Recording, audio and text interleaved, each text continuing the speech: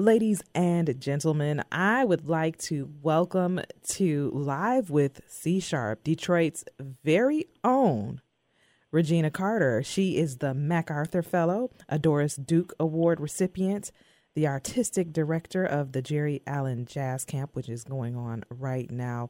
And also, she was the first African-American and jazz musician to perform on the Guarneri del Gesù violin. Ladies and gentlemen, Mrs. Regina Carter, welcome to the show. Thank you so much, Cecilia. Thank you for having me. I appreciate it. Thank you for coming on the show. It's such an honor to have you on Live with C Sharp. You've accomplished so much and done amazing things. And people see that and they say, oh my gosh, she's incredible. She's amazing. That girl, play that violin. Yeah. But I really wanted to share the journey. What was your first introduction to music? How did you get started in music? Well, my mother, who was a kindergarten teacher, her thing with my brothers, I have two older brothers. My brothers and I were like, you all are not going to be ripping and running up and down the streets. You're going to have something to do that's going to enhance your life. So she really, her mother, my grandmother, Sarah Van Duza McCaskill Williamson, graduated with a degree in piano pedagogy in 1915 from Morris Brown University. So that was huge, the fact that she was a woman, and that she was a black woman that graduated, that actually went to college during that time. And she was a pianist, and so I think the music gene skipped my mom, but my older brothers were taking piano lessons, and it was said that one day when they were having their lesson at the house, I walked up to the piano and started playing one of the pieces one of my brothers had been working on. And the teacher said, well, who taught her that? And they were like, no one. We didn't even know she could play. So she tested me and found that I had an ear and that I could play back what I heard. And she recommended I take piano lessons. And so she recommended Anna Love, who had our Heritage House downtown Detroit. And I studied with Anna for a little while, but I was not interested in learning how to read. I would come in with that big green piece of paper that would learn how to write your letters with these big dinosaur-looking eggs. And I would say to her, this is my song I wrote. So Mrs. Love didn't want me to lose my passion for music, so she told my mother, you know what, wait till she's a little older, because I don't want to stifle her creativity. And then when I was 4, Ms. Love called my mom and said, the Detroit Community Music School has a program they're starting, and it's called Suzuki for strings. And I think it would be great for Regina because you learn to play by ear first. And my mom signed me up, and the rest is history. What sparked your interest into jazz, and how did that interest, that spark, fuel your journey? Well, it's interesting. With my Suzuki teacher, when we were younger, we would have lesson once a week, and then on Saturdays we would have, we might be in an orchestra. It'd just be a whole group of us on stage playing and learning. And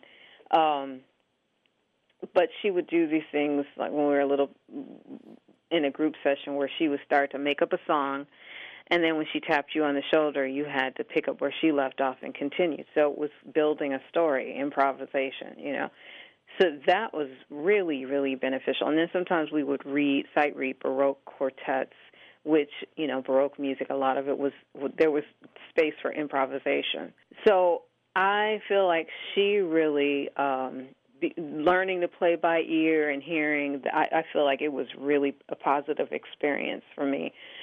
Well, what's funny, too, when I was in, junior high and high, I was playing in a band with another violinist from Detroit, and she passed away a couple of years ago, Karen Coleman. And we played in a band. It was what they call basement bands back then. But we would play gigs. It was Maplewood was the name of the band, and we would play covers, that were popular tunes then. And all the tunes during that period, like the disco period, the string parts were incredible, you know. So it was fun to play. So we play these gigs, and we weren't necessarily soloing, but playing these. And then Carla Cook, wonderful vocalist, amazing jazz vocalist, period, also from Detroit. We met in high school in ninth grade, and she gave me records, the Jean-Luc Ponty, Noel Pointer, and Stephen Grappelli records. And that just, I was like, whoa, this is so killing. So I was learning that. I was improvising. I was transcribing, and that word, always people say transcribe, it sounds so deep. It's like it's the same way we learn how to speak, by imitating. So I was, you know, learning the melodies, learning their solos, stand in the mirror and play along with the record. And one day I walked into a music store there in Detroit, Wonderland Music, and I was buying an amplifier for my electric violin, and this gentleman working in there, he goes, oh, I'm a musician, and I play saxophone. So he goes, can you play? And then I said, yes, I can. No modesty at all. And so he said, well, have you ever heard of a group called Brainstorm? And I was like, yes. And I had their records, and I used to play along with because the string parts on that album were killing. And so he invited me to a rehearsal, and they added me to the band, and they wanted me to go out on the road with them, and I had to beg and plead my mother, and she wouldn't let me go on the first tour. They were opening for the Jacksons. That's before Michael left the group, and it was still the Jacksons. I was so heartbroken, but the band convinced her after that they would look after me and blah blah blah. And she finally let me go. Well, during the summer, my teachers, a couple of them said, as long as you have your work in, so I'd maybe leave on a Thursday and be back in school on Monday. As long as I kept open with my work, they were fine with me missing. So that was like my first touring, was when I was in high school. How old were you exactly? 16. Wow. Wonder why your mother had a fit about you going on tour at 16 in the middle of your high school career with some group. Right.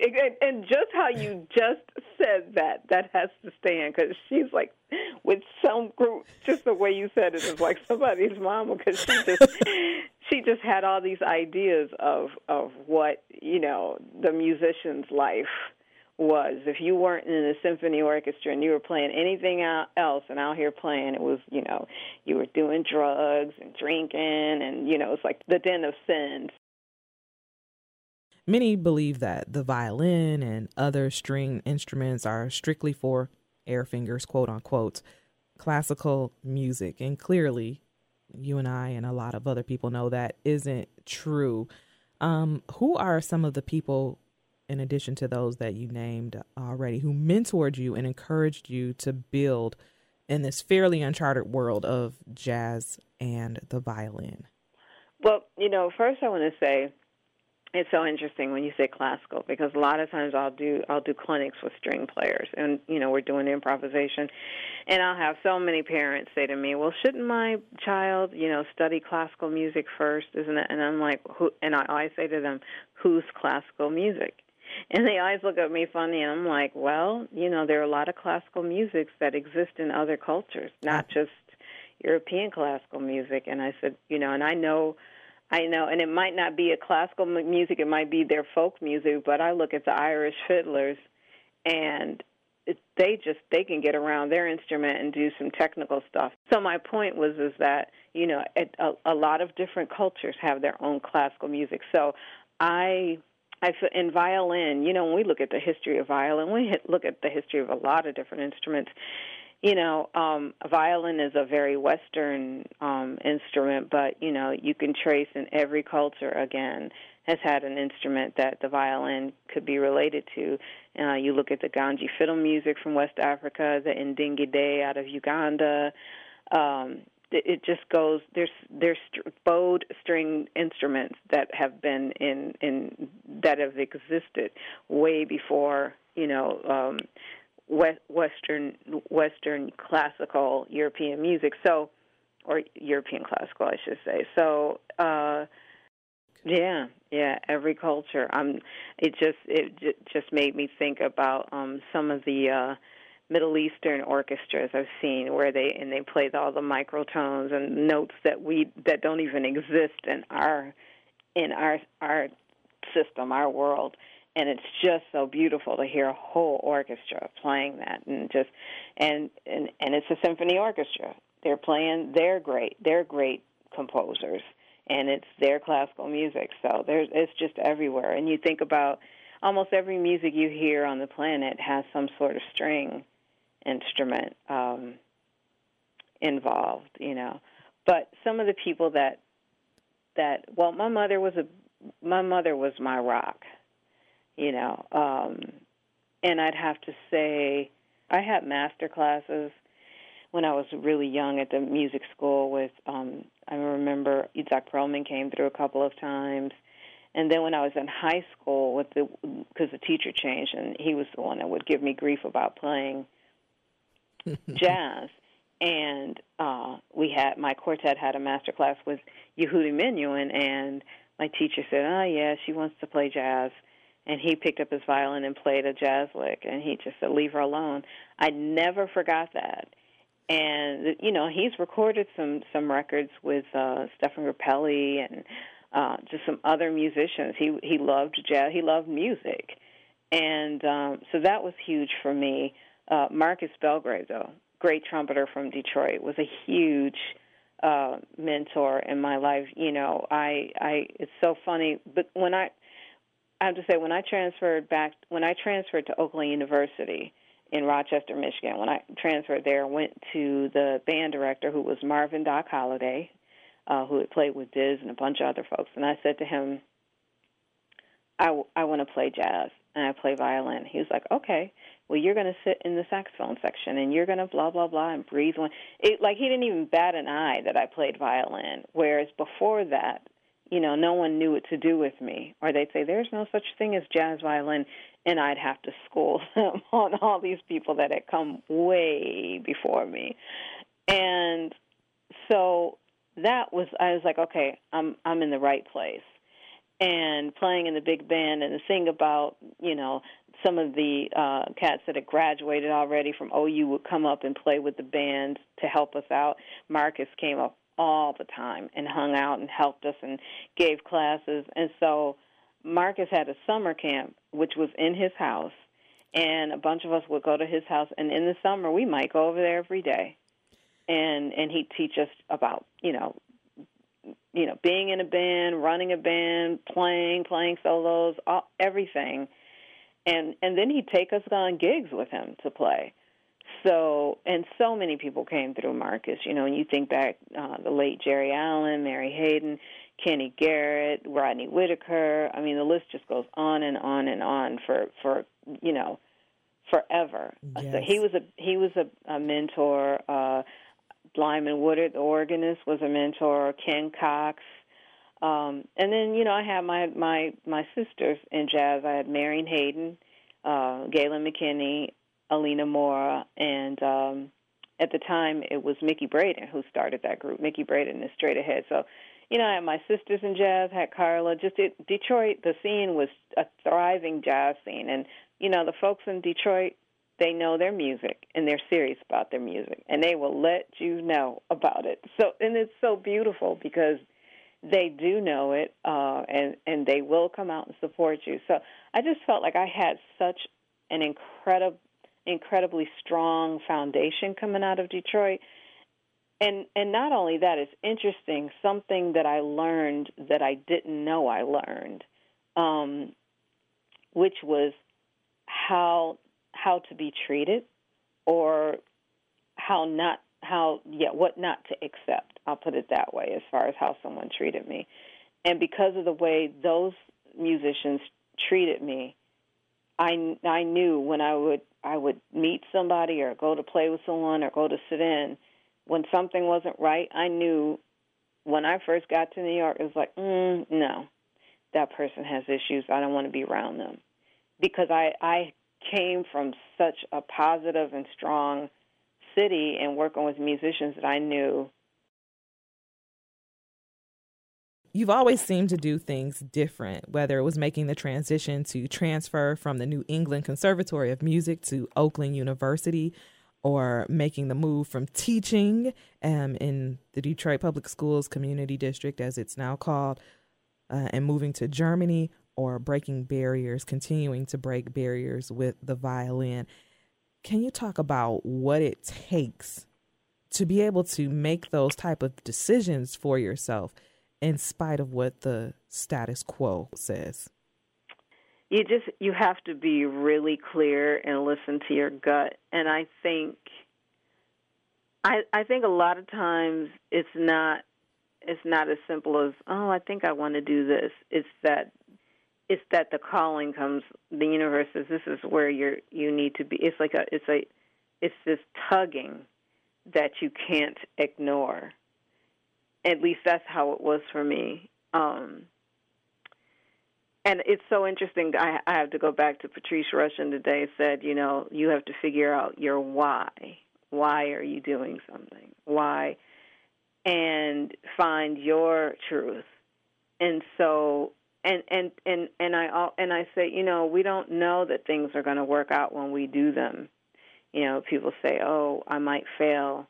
And it's like, well, but failure is a positive thing. Failure is an important part of success, because when we fail at something, we realize, we learn from it. Oh, I could have done this, or I should have done, or I could have reacted. And you have that opportunity. It might not be the same opportunity, but it's a lesson. It teaches you. It's like when you're taking a training online, and you take the little test after chapter 1 or whatever, and you miss so many, and it says you have to go back and take it. That, in life we might call it a fail. Well, it's like, no, we're going to go through that again to make sure we really have comprehended all the information, and then we can move forward.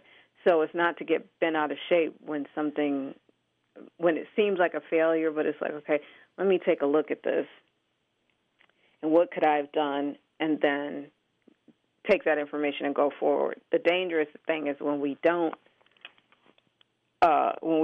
look at it, at what happened, or we want to blame someone else. That's so the thing for me is that any move I've made, it's been because it's been such a strong, it's been a loud calling that just says, you're going to do this now. And as crazy as it would seem, I remember when I said, oh, I'm going to move to Germany after blah, blah, blah, and even some of my teachers were like, oh, she's just talking. And, it didn't matter to me that they thought that, because I knew that that's what I was going to do, because I had to do it. It's like you have that thing in you that if you try to avoid it, it just gets louder and louder and louder. You mentioned a few good points. One was trusting your gut, trusting that inner voice, that intuition. Another was not being afraid to fail and taking those, what we consider failures, as learning moments, and observing how we can improve upon what we may not have done as well as we would have liked to. And the third point was not caring what people think about the decisions that you're going to make, that based on that intuition and that inner feeling, that gut feeling, are best for you. How do you encourage people to tap into what is already there that they don't utilize, that gets buried by the outside noise? Well, like I said, one is being quiet and listening and trusting. It's just like my mother used to say when we take those tests in school, she goes, if you don't know the answer, go with your first instinct, whatever comes to mind that you think is the right answer, and don't change it, because that's usually the right answer, And the thing is we have to surround ourselves with people that are striving for similar greatness, that we are. It might not be in the same thing, but they're striving and have a goal towards something, because you're going to feed off of their energy, they're going to feed off of yours. If you're around people that are, that like to blame other people for what they don't have, get away from them. Because there's room for all of us. We're all on our own individual journey.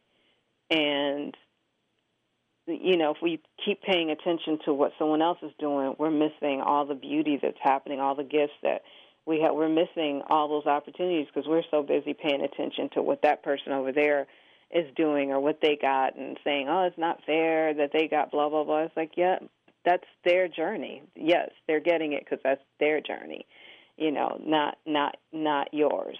So I think really surrounding yourself with really positive people and people that are working towards something is really important. I know that education is big to you, teaching others and passing on your knowledge and wisdom with others. And matter of fact, you've been teaching in the Jerry Allen Jazz Camp this week, which you're the artistic director of. Talk about the importance of teaching the next generation and music education. Well, the camp was started by Jerry almost 10 years ago, I think, and she felt it was formally called the New Jersey Performing Arts Center All-Female Camp. And after she passed and I stepped into the role of artistic director, we asked her family if we could change the name in honor of her. And what her mission, and because she also came through Marcus just mentoring other people. But what's special about this camp, it's for young musicians who are serious about working on their craft, identifying as women and non-binary. So it's very important to pass this music on. It's our music. So we're the keepers of the flame, and we have to pass it on. And not all of these students are going to be professional jazz musicians. Some of them will be teachers. Some of them will be sound engineers. Some will be our audience members. Some will sit on boards, and speak up when money needs to go to a music department or a jazz department. So, and having this experience is really going to benefit them, and in turn it benefits us, the artists. So we've talked about a lot. We've talked about your journey and that inner voice and music education. What's next? What concerts or workshops? I know that I just saw that you're doing a multi-style string symposium for string educators. That's coming up, and it's in person.